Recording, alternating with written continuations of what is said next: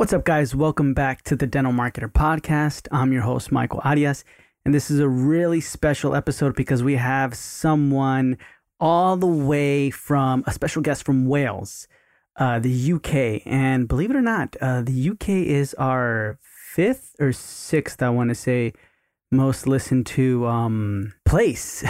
So thank you guys so much for tuning in and listening. I appreciate it. I think it goes America's number one, or United States is number one, right? Canada's number two. Number three is Australia. So shout out to everybody in Australia. Number four is Japan. And I believe number five is the UK. So thank you guys so much for tuning in. I really, really appreciate it. Shout out to everybody in Wales.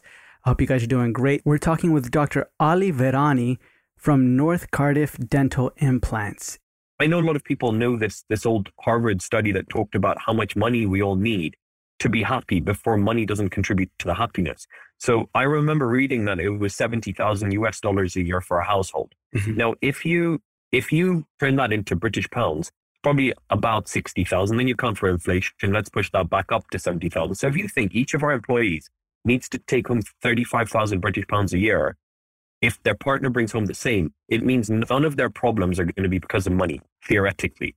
So then we have to think beyond that, because we think if we can get to that point, what will make people happy? Time with their family, being healthy.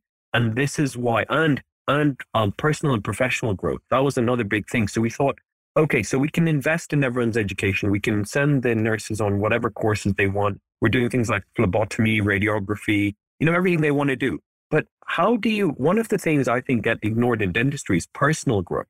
So how do we focus on any personal growth? So, can we have a few days a year where we get speakers in who aren't from dentistry to talk about mindset and personalities and just whatever we can think of?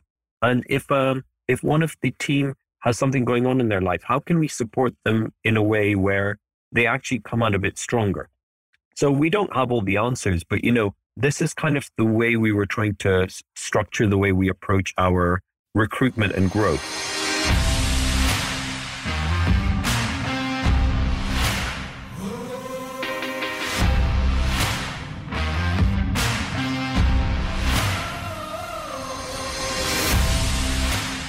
The name might sound familiar because he took it over from Dr. Imran Qassam. I believe that episode was 330, but you can hear that episode in the show notes below. But Dr. Ali is such a wonderful, awesome, chill guy. Like, I hope you guys do reach out to him. I know he would love it if you reached out to him. He has a lot of knowledge and very, very humble. So he worked as a general dentist in a general practice for about 8 years. Then he started feeling bored. And maybe some of us can relate to that. He started feeling bored here at this general practice. And then he lets us know why general dentistry was kind of becoming dull for him. And then he became a traveling implant dentist specialist, so like a implantologist, right, traveling. And then he wasn't happy as much anymore doing that. And listen to see why. He said his brain wasn't working as much as he wanted it to. And a lot of us could probably relate to these feelings. So he, like I said, he's so humble because he mentions how one of the best things he realized about himself is that he isn't really that good at many things. And this meant that he had so much room to improve and grow. And that's a good thing. That's a great thing when we are kind of new at something. That means, oh my gosh, I have so much to learn. The potential that I have must be amazing, right? So look at it that way. I mean, we're all beginners at everything when we start out. So and then from that point on, some things I like that he mentions that we discuss is he says, it doesn't take long to look at teeth. It takes long to know people. So this is important to remember when we're talking with our patients, right? Really get to know them. And then Ali mentioned the two things that make a successful practice in his opinion. And you guys can listen to the episode to find out what those two things are. And then from that point, we discuss on how important it is to focus on what your team wants out of their life. And we really dive into this topic because you guys know, I mean, we're experiencing it everywhere. He's experiencing it and where he's from. We experience it here in the United States, everywhere. There's a shortage, right? We're starting to realize it's getting harder to keep our assistants, our hygienists, a lot of our front office people, right? It's not only getting harder, but it's at the same time like they're leaving. Some people are just leaving straight up, right? Or it's harder to find people. So he lets us know exactly how he's combating that, right? And this will help you to have a team that treats your business like their business. And that's what we really want. And it will help them really want to grow and stay. And Ali explains why. And then we see more, or we discuss a little bit more about staff and employees. If you're a longtime listener, you probably hear me say like, man, that's like a bumper sticker quote, because like I feel like Ali mentions a lot of bumper sticker quotes here. But you want people to feel lucky to have this job, and you want to feel lucky to have them. And that speaks, I mean, just wait till he mentions that and he goes into that, right? All right. I'm going to spoil any more for you guys. Without further delay, here is Dr. Ali Virani. Ali, how's it going? Hi, Michael. Yeah, very good. Thank you. How are you? I'm doing pretty good, but let us know right now, where are you from? So I'm based in the UK and in Cardiff in Wales, but I grew up in East Africa in Kenya. So I'm speaking to you from my new home, which is Wales, and my wife is from Wales. I went to university in Wales, but I was in Kenya till I came to university. Nice, man. That's really, that's all over the world, right? Like you've been, and honestly, you're going to think I'm so naive for this, Ali, but I only started knowing a lot about Wales because of The Crown, the show on Netflix. So I was oh, wow. Yeah. Okay. And I looked it up and it's nice out there, huh? You think that's funny? I applied to university in Cardiff, and I was saying to one of my teachers in Kenya, "Oh, I'm going to university in Cardiff," and he said, "Oh, is that in Wales?" And I said, "No, I think it's in England." So I didn't even know where I was going. So I can't blame you for that. How long have you been here for then, or in England? So I came to university in 2006. So I've been in the UK since then. Dental school is 5 years in the UK. So since then, I've been here. Nice. So then talk to me. I know we kind of talked a little bit right now on the tip of the iceberg, but tell me a little bit about your past, your present. How did you get to where you are right now? So I've had a lot of very lucky breaks in my time so far. So I came over to the UK, did dentistry, and then in the UK for the first year after you finish university, you do something called, it used to be called vocational training. Now it's called dental foundation training, but you spend a year in a dental practice where if you come out of dental school, you can go do private dentistry, which is, I've been listening to the podcast lots and I'm a big fan, but I've learned the terminology and kind of the difference between the UK and the US a little bit. So I think it's more like kind of fee per item you can do without any further training. But if you want to work on the National Health Service, you need to do this year of training. And I think the NHS in the UK is equivalent to taking insurance in the States. Mm-hmm. So it's kind of, got its own rules and not as well funded. So you spend a year training under someone and you get a performer number at the end of that to be able to work on the system. So I did my foundation year in a practice that was doing a lot of specialist treatment. And I was very fortunate that I had very generous trainers and I stayed on there in my job. So I was in general practice there for probably about 8 years. And then more recently, then I decided it was a great practice. It's the best type of general practice to be in, but I realized my passion lies in implant dentistry. So I left, the only job I'd never known, the only practice I'd ever known to travel around and do implants. And I was traveling to 7 practices and spending, I know the States is massive, but in the UK, I was, sometimes driving 2 hours each way for work, which is crazy here. And being a traveling implantologist. And then I had, this amazing thing happen, which was Imran has previously been on your show who we bought our practice from. But I was saying to you that I went to go look at Imran's practice and ask him how you set up a practice. And he's moved on to bigger and better things. And he said, "Do you want this practice?" And now I have a practice, but it was all more luck than judgment. Yeah, that's interesting, man. So how long have you been North Cardiff Dental and Implants? I think it's been about 18 months now. It was, so we started chatting with Imran about the possibility of taking over. Then the pandemic hit. And I think Imran, he's gone into property development way away from dentistry. And he really wanted to do that. And we pushed through during the pandemic and said, okay, we'll do this, even though dentistry stopped in the UK pretty much. Mm-hmm. And so since then we've had it, and it wasn't North Cardiff Dental and Implants when we took over. It was Cloves Dental Care. So the same building, but different branding at the time. Yeah, that's right. That's right. I think if for anybody wanting to backtrack, that was episode, I believe, 330 with Dr. Imran Kassam. And he talks about the whole he was actually talking about the transition period, right? And he was like, "Oh man, this was the best of the best is taking over." And I was like, "Oh, I got to meet this guy." Then, but Yeah. that's awesome, man. So I kind of want to backtrack a little bit. You were a general practicing for 8 years, you said? Yes. What things did you take away from that you are implementing right now? What things did you learn where you're like, I never want to do this. I hate this right here, what you're doing?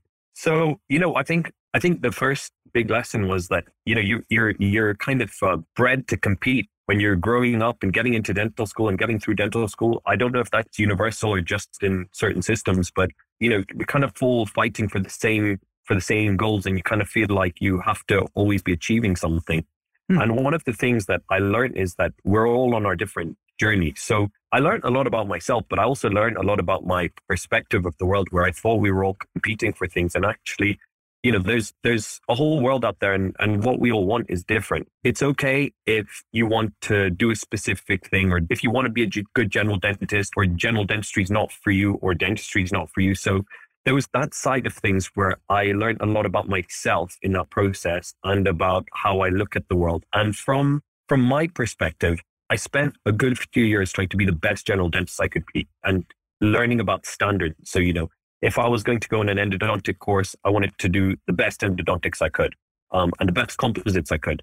And one of the big lessons was I'm not good at everything. Some people are good at a lot of things. Some people aren't good at many things, but we're all good at something.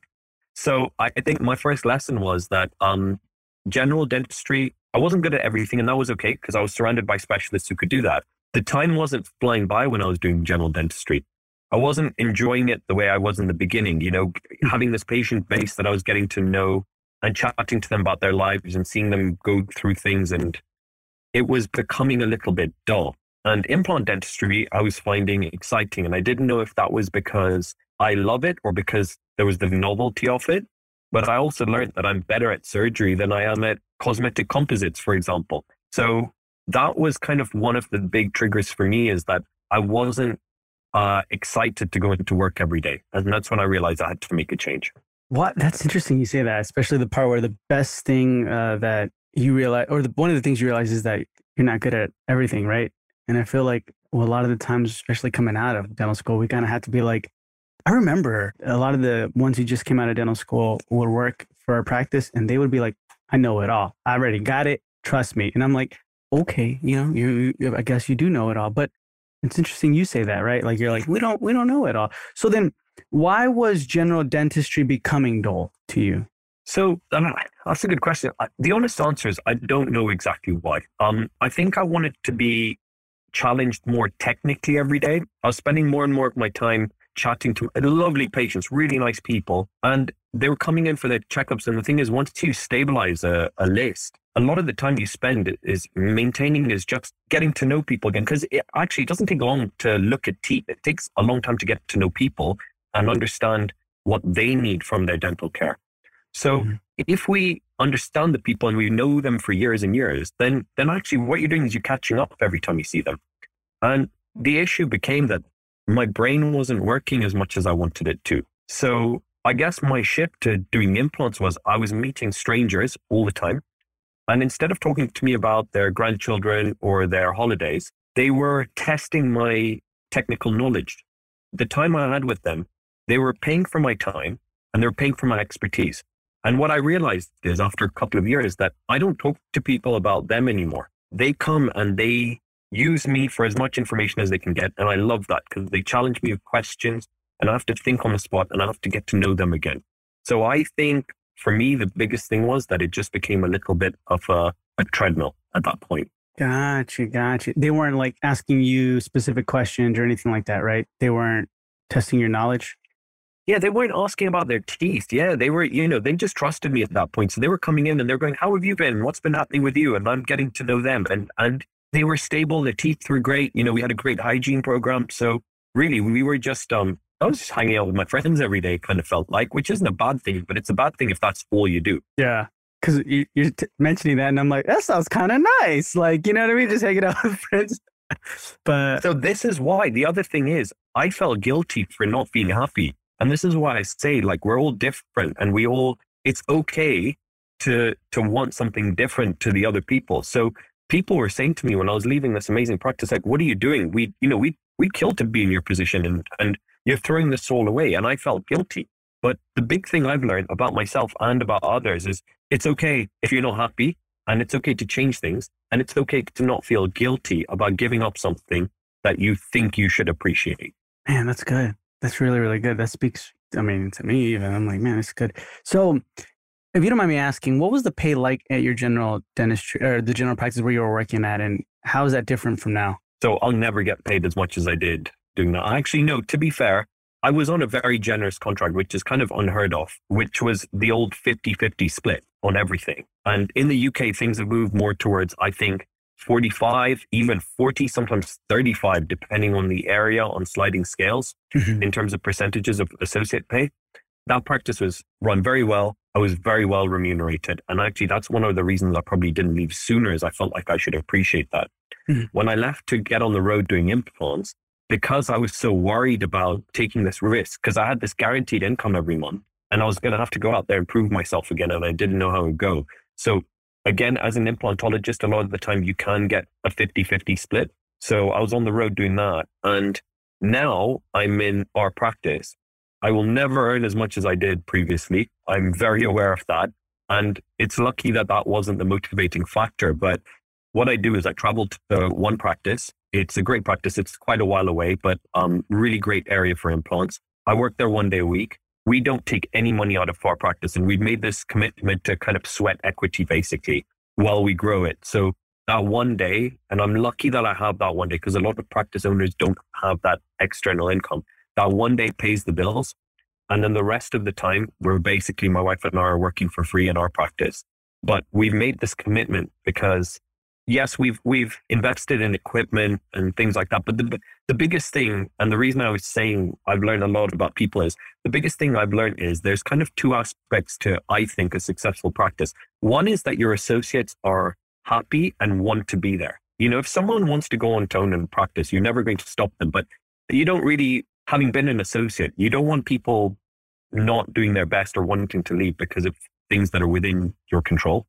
And the other aspect is the rest of the team, because I think dental nurses, or in the States you call them assistants, are chronically underpaid and overworked because of the health system here. And so when the pandemic hit, they realized a lot of nurses came off the register of nurses. They realized that being a dental nurse, they're registered, regulated professionals, and they could earn more stacking shelves in a supermarket during the pandemic. And it was an easier job. So we lost a lot of nurses in the UK. And I think because of that, the market for wages has increased naturally. But actually, I personally still think it's a ways off. So the kind of two aspects we're trying to balance with our sweat equity is not actually what I think are traditional ways to focus your investment. So one of the things we want to actually drive up those wages. And that's very important to us, because if our team don't have to worry about money, then they can focus on our patients. So that's a big thing for us. And then the other aspect is investing in things that make our associates' lives better. Because I've been a frustrated associate where I think that could have been done better, or the resources aren't there. And not just in terms of materials, but, you know, if our associates are doing referral work, if they have to sit there in the evenings and write letters to referring dentists and chase things up and deal with lab work, then they're getting home late, you know, so on and so on. So if we have more staff and we can take things off their plate, then they can focus on their dentistry, but they can also go home, enjoy their family. And basically, if we can provide this environment that we'd have loved to work in, and everyone is really enjoying it and really driven, then hopefully the team grows the practice. That's the idea. Yeah, I like that, man. Wow. So you guys are having a pretty big shortage of nurses too, right? Like dental assistants. Absolutely. Is it the same in the States? Oh yeah, it's super bad. Like it's the same thing. They all not figured out, but like they're like, we can be an Amazon driver, we can do something else, right? We can be famous on TikTok, whatever, right? Like other things, and then they absolutely make more money. So the two things for a successful practice: associates are happy, team is happy. So basically, everybody has to be happy, right? For them. Yes, we think so, because when we came in, I mean, the thing is, we came into a general practice that was branded and marketed, you know, really well by Imran and Emily as a general practice. But we're a different type of practice. But because they were a general practice, they were providing convenience, right? Because if people are going to come to you every 3 or 6 months, you need to work around their schedules. Whereas us providing one-off treatments, we might just be seeing a patient, for a set of implant treatment, and then they go back to their dentist. So we weren't having to compete on convenience. So the first thing we came in was we looked at the opening hours, which were pretty much 8 to 8 every day, and open some weekends as well. So, evenings, weekends. And we sat down with our team and we said, right, what do you guys want out of your lives? Forget the money, forget the work. But what do you want out of your lives? And some of our team members said, I'd love to go to the gym in the morning before work, but we start too early. And some said, I have kids and I'd love to do the school run. So we kind of sat down together and we looked at how many hours, we worked out the hours we're going to stay open by what our nurses need to make the money they need. So we looked at how many hours we need to be open. And we kind of all had a chat. We agreed on opening from 9:30 a.m. so they can do their school run to 5:30 p.m. Monday to Thursday, doing a half day on a Friday and not opening on weekends. And so actually, it's not just the money side of things, which we want to drive up, but the quality of life, hopefully, that this means that everyone's not worrying about their families or missing out on anything, so that we can compete with Amazon and supermarkets and other things for all. I think what you said is absolutely right. They figured out that life is easier doing other jobs, and it shouldn't be. We should be doing jobs that we actually feel passionate about and we feel like we make a difference.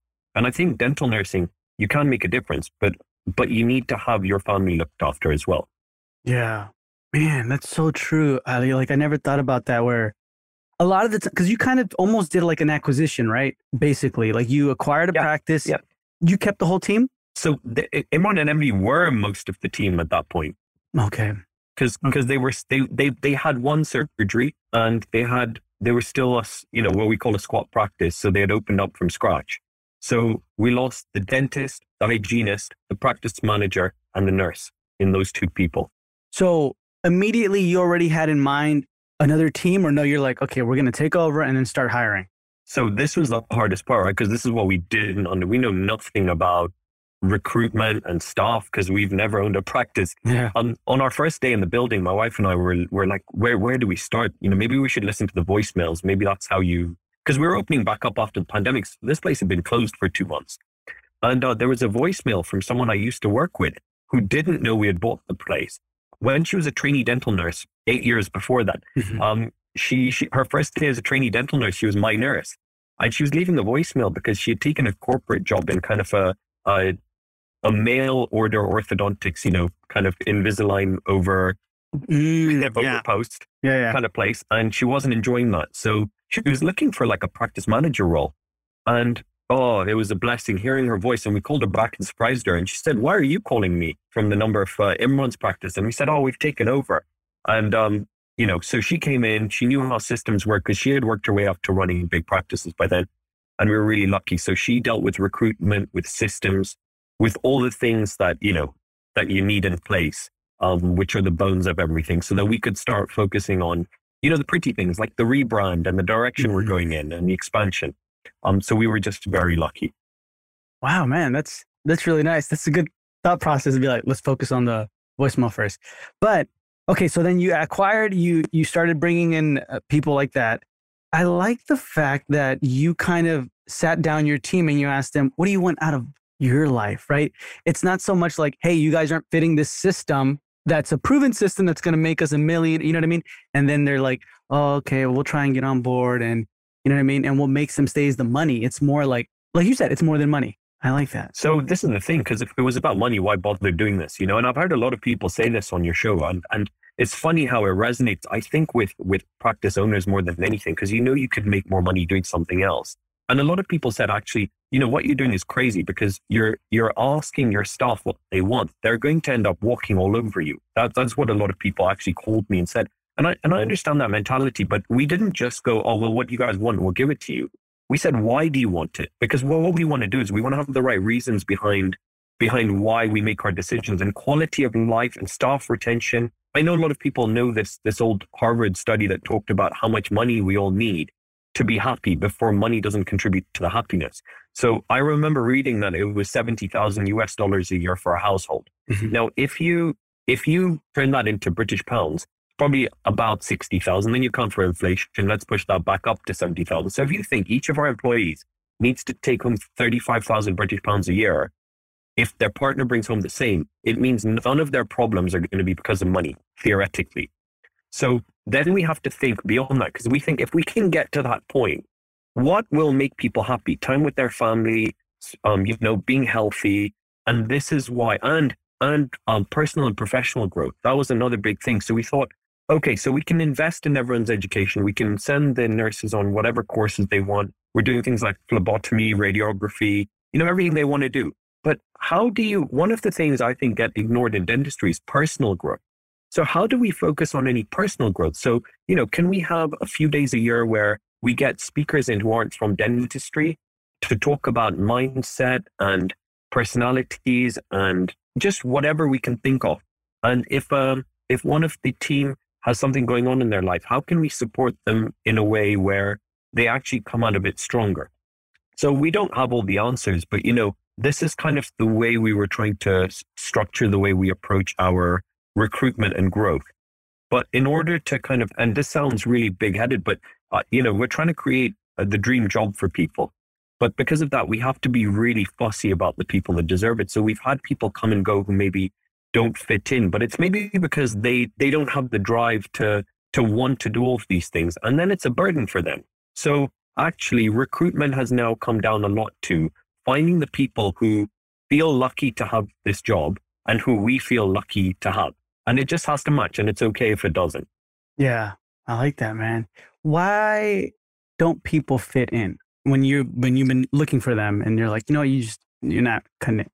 Maybe sometimes because when you're in a small practice that's trying to grow, and I guess, we're asking for more than just time and skills. We're asking for a bit of their soul, someone to really care about the place.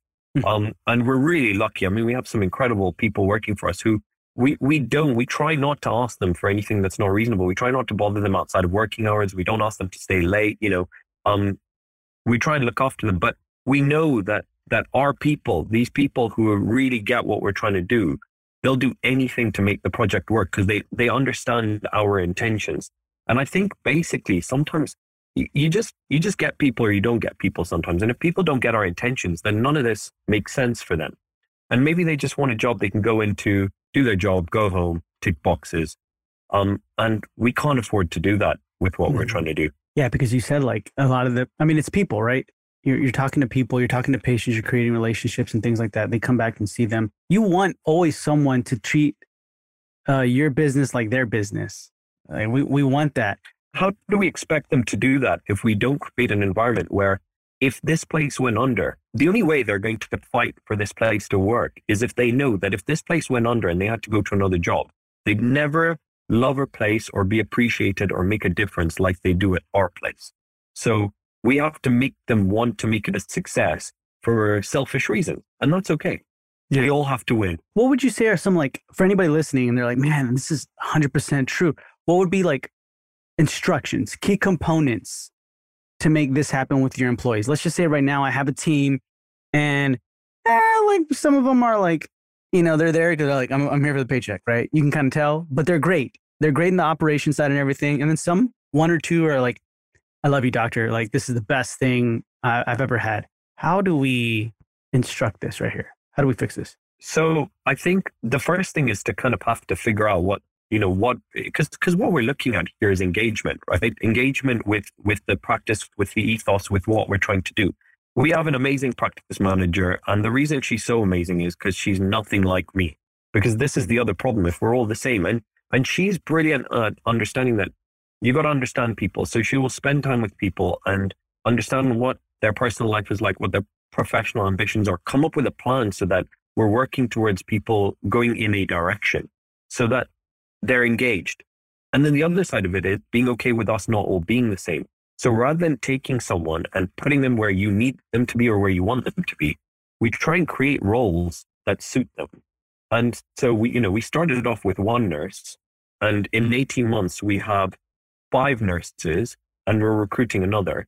And it's because people are coming in and they're so good at things that actually they're providing value where we didn't know there would be value. So someone maybe isn't so happy or isn't doing well, but you see that everyone's good at something.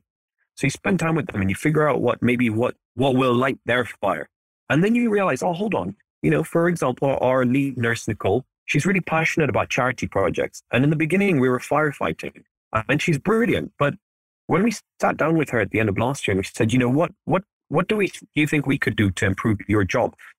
And she said, well, I'd love to do a charity project. So for Christmas, she did a charity project. She headed it in the name of the practice, but she headed up a charity project. And that really inspired her. So, I think being okay, again, with everyone not being good at everything, but also someone coming in, not filling the role that you think they would, creating a role, and then suddenly realizing, we could get by with 3 nurses, but the extra 3 people that we have are providing value and growing the place in a way that our patients appreciate. I don't know if that really answers your question, but I think the solutions are always with people. So I think it's a people thing. I think either we find a way to inspire them, or we have to say, you know what, maybe we're not a good match for each other, because I don't want you being miserable here. I don't want you coming in to collect your paycheck and going home and me thinking, I'm killing myself to make this place work, and you don't appreciate it, and you thinking, oh, these guys think what they're doing is so important and it is just teeth. Yeah. Is that how, let me ask you, have you ever had to let anybody go so far? Yes. How'd you do it? Yes. In the most cowardly way you can. I have amazing HR support. There are things that I'm not good at. There's a lot of things I'm not good at. And there's a lot of things I don't expect my team to be good at. So we have a lot of external support. We outsource a lot of things. And actually, as our turnover in the first year increased 400%. The reasons that increased are probably more to do with our branding, marketing, and the type of treatment we were doing. But as our turnover increased, we invested more. So we put in rooms, we put in equipment. But the biggest thing is we brought in external help with a lot of things. So HR was one of them. The type of accountants we have, the marketing team we have, just all these things have been brilliant. So I feel very guilty letting go of anyone, even if it's totally justified. But there are people out there who are very good at HR who actually sit down with someone and have a conversation and in a totally different way where I would ever be able to, because they're actually trained to do this.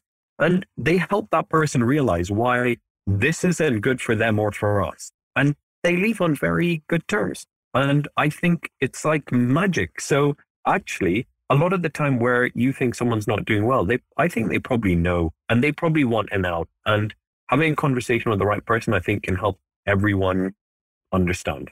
Yeah, that's good. I like that. Can we dive into the business a little bit right now? Like Please, yeah. The operations and everything? Okay, so yep. How did this work, this transition right here? Like, did you have to buy it? Like, how much was it? So forth. So, Imran didn't have a lot of what we call goodwill because the pandemic had just hit and they didn't have a big patient base. They were still building their brand. And the fact that we were coming in and not doing any general dentistry meant that there wasn't this, what we call in this country, I'm not sure if it's the same in the States, goodwill payment for the value of the patients. Mm-hmm. Imran also owns the building and he's gone into property development. So he didn't want to sell the building, which I completely understand. So he stayed on as our landlord. So in essence, what we did is we bought the equipment off him. So it was the value of the equipment, basically, which is great because, CBCT microscopes, top of the range plan Mecca, dental chairs, all that.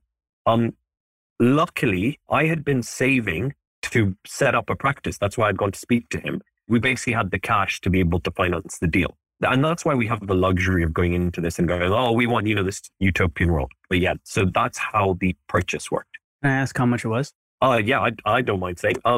So we paid him around £50,000. Okay, that's for all the equipment and everything.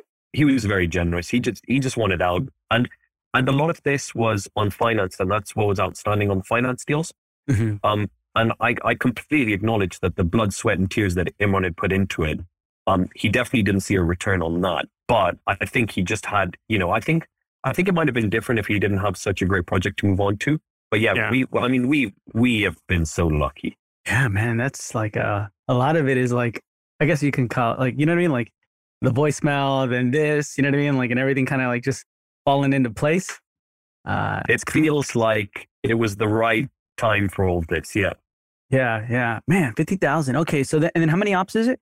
Now we have 3, but we had one when we started with 2 rooms ready to be put in. Mm-hmm. So in the last year, actually, probably the last 6 months, we've put in 2 more. Got you. And then right now, currently, how many employees do you have? So we have 6 employees, including the practice manager. 6 employees. And one of the things we've tried to do is make sure that we have our practice manager, and then the 5 other employees, they're all trained dental nurses, but they're all, they can all do everything that we need. They're all brilliant. So anyone can cover everything, from front of house to nursing to doing things like photos and phlebotomy and everything. How does accountability work in that scenario? So for example, if like somebody drops the ball, right? Yes. And this is a big thing because actually we moved from a system where one person was always on reception. One person was always responsible for lab work. Mm-hmm. And we moved to this system. The protocols that we have in place for keeping track of things, because essentially if you're a patient and you call up and you say, I called up an hour ago and someone different is on the desk, you got to start from the beginning. There's nothing more frustrating, completely spoils the patient experience.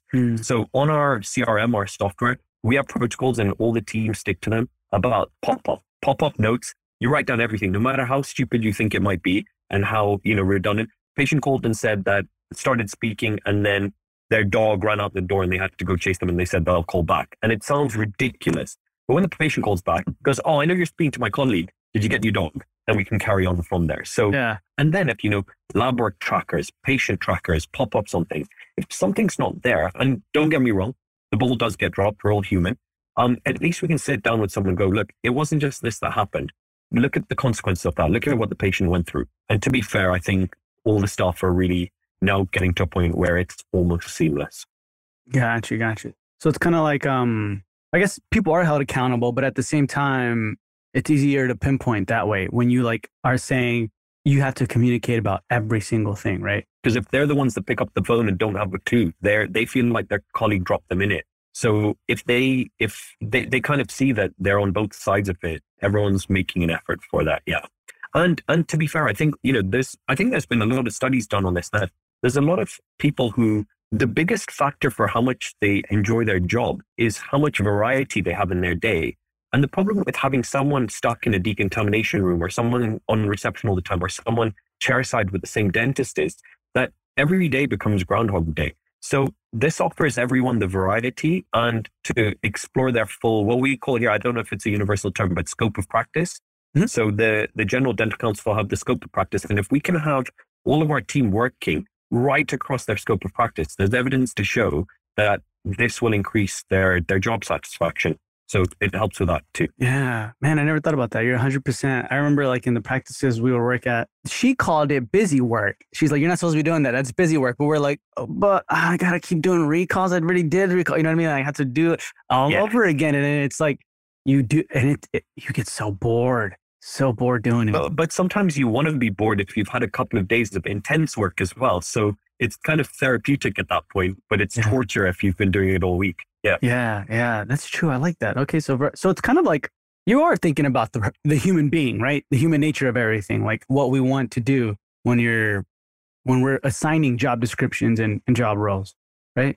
Absolutely, because the thing is, the most frustrating thing for me going around as an associate would be out of practice where I would work with a nurse who's underappreciated or overworked, and she wouldn't be in the best mood, and I'd be kind of having to drag her through her day. And then she'd go find a better job. And then I got someone new and I have to retrain them. And then I'm getting kind of frustrated and it's probably affecting how I'm communicating with my patients or the mood I'm in when they come in. And that must impact the business. And so if we don't want to go through these cycles, we have to make sure that everyone's not just retained as staff and staying there for a long time so we're not retraining, but that they're genuinely happy because the patients really sense that. So if we can crack this, then the other side of it is, I want to be able to, if and when I have kids one day, I want to be able to go off for their school events or to concerts or whatever it is. And the only way a place will run itself is exactly what you said, that people run it like their business. And this is the only way we can see that happening. Maybe not, we're naive. Maybe in 10 years, I'm going to say to you, why didn't you or someone who listens to this podcast please call me and tell me that I'm an idiot? But the other thing is, I think you've got to, if you're going to fail, you've got to fail sticking to your principles. Because I had a lot of people contact me and say, this is why what you're doing isn't going to work. And I thought, you know what? Let's try. Yeah, I like that. If you're going to fail sticking to your principles. Yeah, that's true. I like that because I mean, only I think one or a couple people have ever said like, "Oh yeah, I love the grind. I love working all day, every day." I'm like, "Okay, cool. You're gonna get tired. Trust me, in about a year or two." But everybody else is like, "I never started a practice to work 80 hours a week. I did it to. Well, I want to be with my family. I want to be able to travel when I want eventually. Do you know what I mean? Like have the freedom." But then, the irony is that, and I was listening to the episode of your podcast earlier this week, and that every practice owner is coming on here and saying, I work like 80 hours a week now, and I had more money, and I was doing, I was working way less when I was an associate.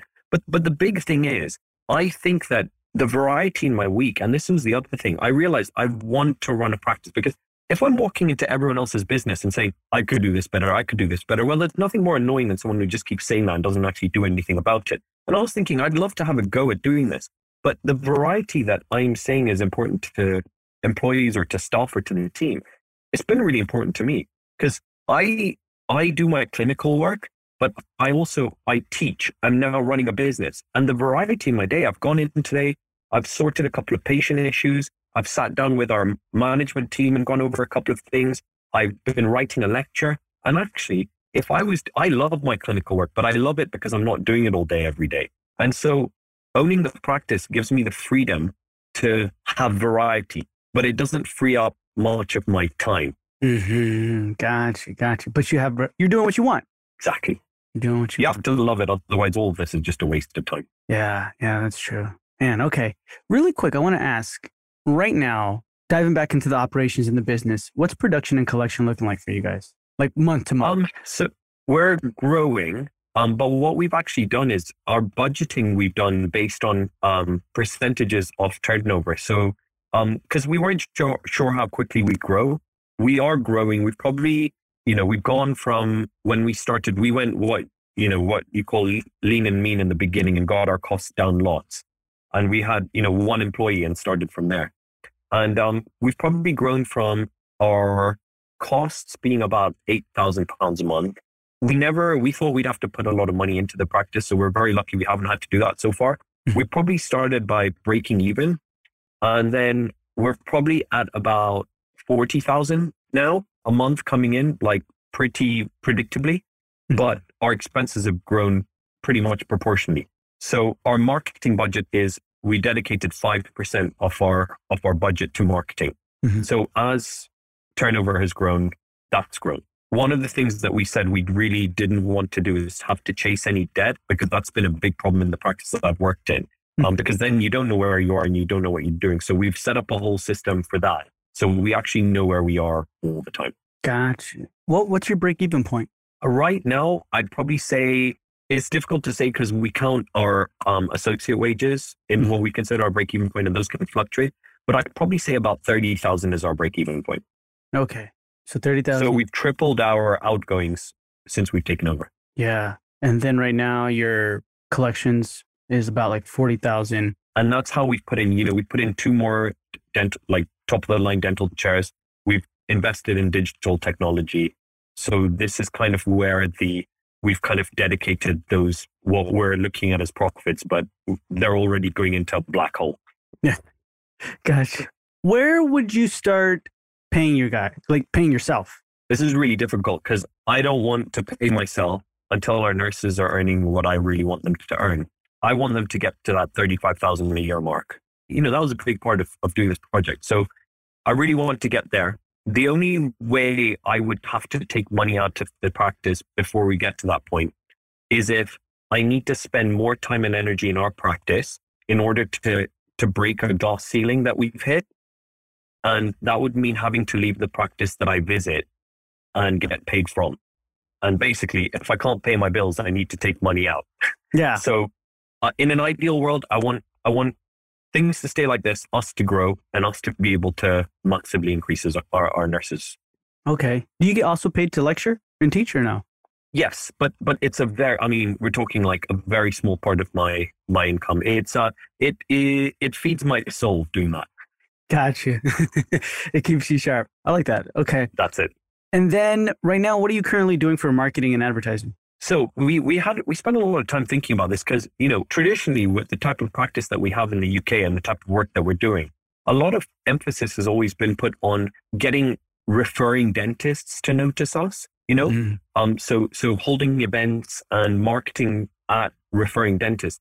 But one of the things I was thinking about is, what do? I don't do that. I will either Google or someone I know through reputation or whatever it is. So the first thing we did is we actually spoke to dentists that were already referring to me elsewhere. And we spoke to them about what are the barriers to getting patients to come see us. And that's how we came up with the name. So actually the first piece of marketing was to have the name and have implants in there and have North Cardiff, because Cardiff is the capital city in Wales. And Cardiff is in the center of it. It's busy. It's hard to find parking. Parking is expensive. So North Cardiff was explained to people that we're in the suburbs where parking is there and what we do.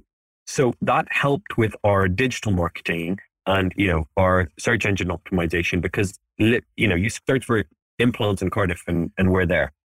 So the branding and kind of naming it were a big part of it. So we're working with, I have to give them a shout out here.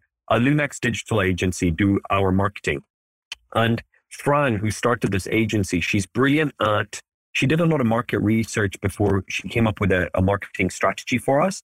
And what she does is she regularly does her market analysis to look at what the other practices are doing, how we sit in searches, how any of our pay-per-click campaigns are going. And then she adapts our website and our what we're putting out there on social media accordingly. So one of the big things is the evolving content on the website is actually keeping us at the top of searches. So, we have regular blog posts. Our website, which again, I have to give a shout out to Shabazz in Scotland from iDesign Dental, because he designed and built our website and he built it in a way where it's really interactive. So Fran is getting us lots of leads through the hard work she's doing by keeping us up there. And then we've got this website that's if you want to actually fill out kind of questionnaires about your dental health, you can do that. If you want to watch a video about each clinician, you can actually watch an interview with them and kind of get to know them and their philosophy. So we thought about actually doing ad campaigns themselves, but all we've done so far, and it's been working, is focus on our search engine optimization and on really good content going out on socials, not just, generic stock images. Yeah. I'm looking at your website right now. It's really nice. I like the video in the front where it just kind of zooms in and then it goes into like your whole, man, you have a nice practice. Emron and Emily did a brilliant job. To be honest, they had branded it according to being a general practice, but the interior is just beautiful. So actually, the way we picked our branding was, we said we like the interior, and we had Sean, who did our branding, to come in and look at the interior and come up with our practice colors and our logo based on Emily designing the interior. It's beautiful. They've done a lovely job. It's super nice.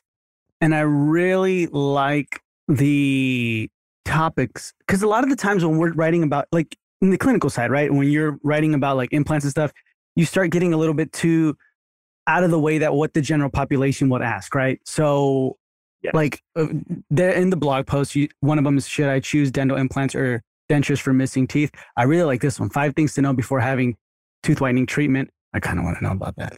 But I mean, like, it's, it's stuff you really want to ask. But basically what Fran is doing is she's keeping track of what people are searching for. And then she'll come to us and say, okay, as a clinical team, she'll say, right, guys, this is what people are searching for. Can you come up with an answer for me? So we might not have time to type something out. So we'll literally hit a voice recording and we'll have a chat at lunchtime and send her the voice recording and she'll turn it into a blog post. Or she'll reply and say, no one cares about teeth like you guys care about teeth. Patients don't want to know this. So she'll have one of her team listen to it and say, what didn't you get? They'll go, all I'd want to know if my teeth will be whiter. And the dentist didn't mention that once because they're talking about acid and how good the trays are and things. So I think perspective is really important in our marketing, and having someone who will tell us that actually no one cares about what you care about. Yeah, that's true. Like, to say that, right? And then that's also how you can kind of feel like if it's a good agency or not, because they're like, okay, yeah, this works. And it really doesn't, you kind of are in the wrong there. I like that. Okay. Throughout this whole marketing process, what's been your best ROI? And what would be your worst ROI too? Ooh, okay. That's a really good question. It's really difficult to pinpoint because although we have the data and Fran has been keeping track of which campaigns bring through which people, our biggest growth has actually been through self-referrals of people just calling up. And when we obviously asked them, where did you hear about us? And a lot of them are saying that we just came up top on Google and they clicked on it and liked the website. And so our biggest return on investment has actually been the search engine optimization and all of the hard work that kind of goes into that. The campaigns, I mean, perhaps I might be completely wrong, and these campaigns might be feeding into the search engine optimization, but each of the campaigns haven't really yielded huge results. Mm-hmm. We're in a very competitive area. Some of your guests on your podcast have made a really good point that if you want to be successful straight away, go to the middle of nowhere, and where you have no competition, you'll do great. So, sticking to our USP, which is that we are an implant practice, and we have clinicians who only do implants, which there aren't a huge number in the UK. And then engaging that way has probably been the most important thing. And that's really wishy-washy, I know, but everything from, the quality of the videos and the photos that Simon's on the website, the way the website's been built, and then the way Fran keeps optimizing it. I think all of these things have come together that mean that in our area, people Google things, and us being on top, that's meant a lot. Yeah, because it is like nice. You know what I mean? The website, and everything like that. It's really, really good. I just typed in Cardiff implants, like you said, and you guys came up the first ones all the way over here from Los Angeles. That's amazing. We fall down that list frequently because everyone's working hard to be at the top of that list. And I think someone said to me, why do you pay someone to do this? You can learn to do it yourself. But a patient could come in and I could say, why are you paying me to do your implant? If you invest 10 years of education, you could do this yourself. And I think it's the same thing, respecting the expertise that people bring in.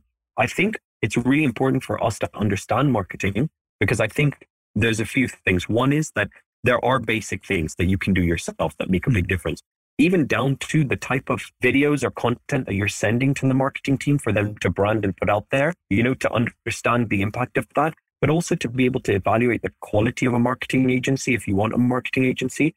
Otherwise, you're just trusting someone without understanding anything about their profession. Yeah, that's true. That's true. Throughout this process, Ali, what's been, I guess from the moment you decided, you talked to Imran and you're like, hey man, let's make this happen, till today, what's been some of the biggest struggles or fails or pitfalls that you've encountered? Oh man, I guess I don't understand how a practice runs. My practice manager is amazing at this, but I don't understand it. And before we had a great practice manager, I find it very frustrating when, leads are falling through or patients are complaining because they were meant to get a call back, or, things are going wrong that are spoiling the patient journey, that I don't understand why this is happening, that I don't understand how to put systems in place.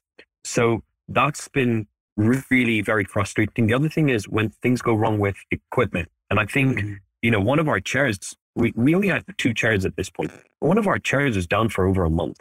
And if you don't have a good maintenance team to look after things, everyone's kind of making excuses and saying, well, it might be this and it might be this, and everyone's blaming each other. And having the right people now, having an incredible team, I don't know if you guys have Planmeca equipment in the States, probably it's a massive brand from Finland, but everyone said to me, don't get Planmeca equipment. It falls apart. It's not good. It's really hard to maintain. And then everyone had Planmeca equipment, so we stuck with it. And actually, it's a little bit like a German car. It's a computer. So, if you don't service a Mercedes, it's going to eventually be terrible. But if you service it, it's a great car. It's same with Planmeca. And we found a group of engineers that don't work for Planmeca, but they only work with Planmeca equipment. And since we found them, it's been a dream. So the worry of a chair being down and clinicians canceling their lists and moving patients when the bank account is running low, that's been incredibly stressful, and not knowing how much money it will take to fix it. But luckily now, again, it's all down to people. Now we've found the people that we can trust. We can call and say, please help us. And they're there. Yeah. Has it ever been to the point where it's been so stressful where you're like, I just want to go back to being an associate, getting that paycheck, and then not even worrying about all this? Or no? Yeah. And then I remember the things that were frustrating about being an associate. And I think at least I'm in control here. At least I can make a phone call and make something happen, right? Because we were prepared to be losing money when we started with our business model, and we never actually had to put in any money. The lucky thing is that we're never at a point where we're, I think if we only worked in this practice and the bank account was empty and equipment went down, I think it would be really scary. And I can only imagine for startups that aren't in the position we were in, where we had a really favorable cost of buying the practice, and we have jobs elsewhere, and we had savings. I can imagine that the worry of the financial side, it would be really crippling. I can only imagine. Yeah. Really quick, last question I want to ask you is, how has this affected your personal life? You said your wife works with you, right? Yes. She's so she's a general dentist. Okay. How is this all affecting your personal life? So it's funny because before we had a practice manager, Zara was kind of planning on doing a bit of the practice management. Mm-hmm. And it is not in her skill set or her personality to enjoy that type of thing. And she turned into a different person for a couple of weeks. Since we've had a great team and great practice manager, we have our roles. I'm kind of hands-on with everything. Zara has veto power over all my decisions. So she's kind of the balance. And she's responsible for all the way that the aesthetics of the practice and it looking really nice. And we spend a lot of time talking about work at home, but because we're so different, we both love it because we're getting to do the things we love and we've got a team taking all the rest of the slack. So actually, I'd say my mood and my personal life have improved dramatically since we've had the practice, because I think I was quite a little bit bored and frustrated. And I think it's made me easier to be around. Yeah. Wow. Okay. So then has it ever been to the point where like both you guys are like, let's not talk about this no more. Like, we need to stop. She's like, can we just not talk about this? I'm thinking, I'm always like passionate about that. And to be honest, it's from the day we walked in there, it's the best thing I ever did. I'm so glad we did it. I haven't had a day of regret. I haven't had a day of wishing we hadn't. But I can imagine that if you don't enjoy this, just like if you didn't enjoy clinical dentistry, or you don't enjoy checkups, or you don't enjoy oral surgery, that it's an absolute nightmare. But if you love it, and if anyone out there is thinking about it and thinks they'd be good at it, I'd say, what's the worst that will happen? You just go back to being an associate. But if it's the right thing for you, your whole life will change. Mm-hmm. Yeah. Awesome, Ali. Thank you so much for being with us on this podcast. It was a pleasure. But before we say goodbye, can you tell our listeners where they can find you? Yeah, so I am at North Cardiff Dental and Implants in Cardiff. So you can find me on Instagram. I'm Happy Ali B, or on Facebook, Ali Virani, or, if anyone wants anything, I'm, again, open book, whatever you want. If we can help anyone with anything, then get in touch by the practice website at northcardiffdentaltimplants.co.uk.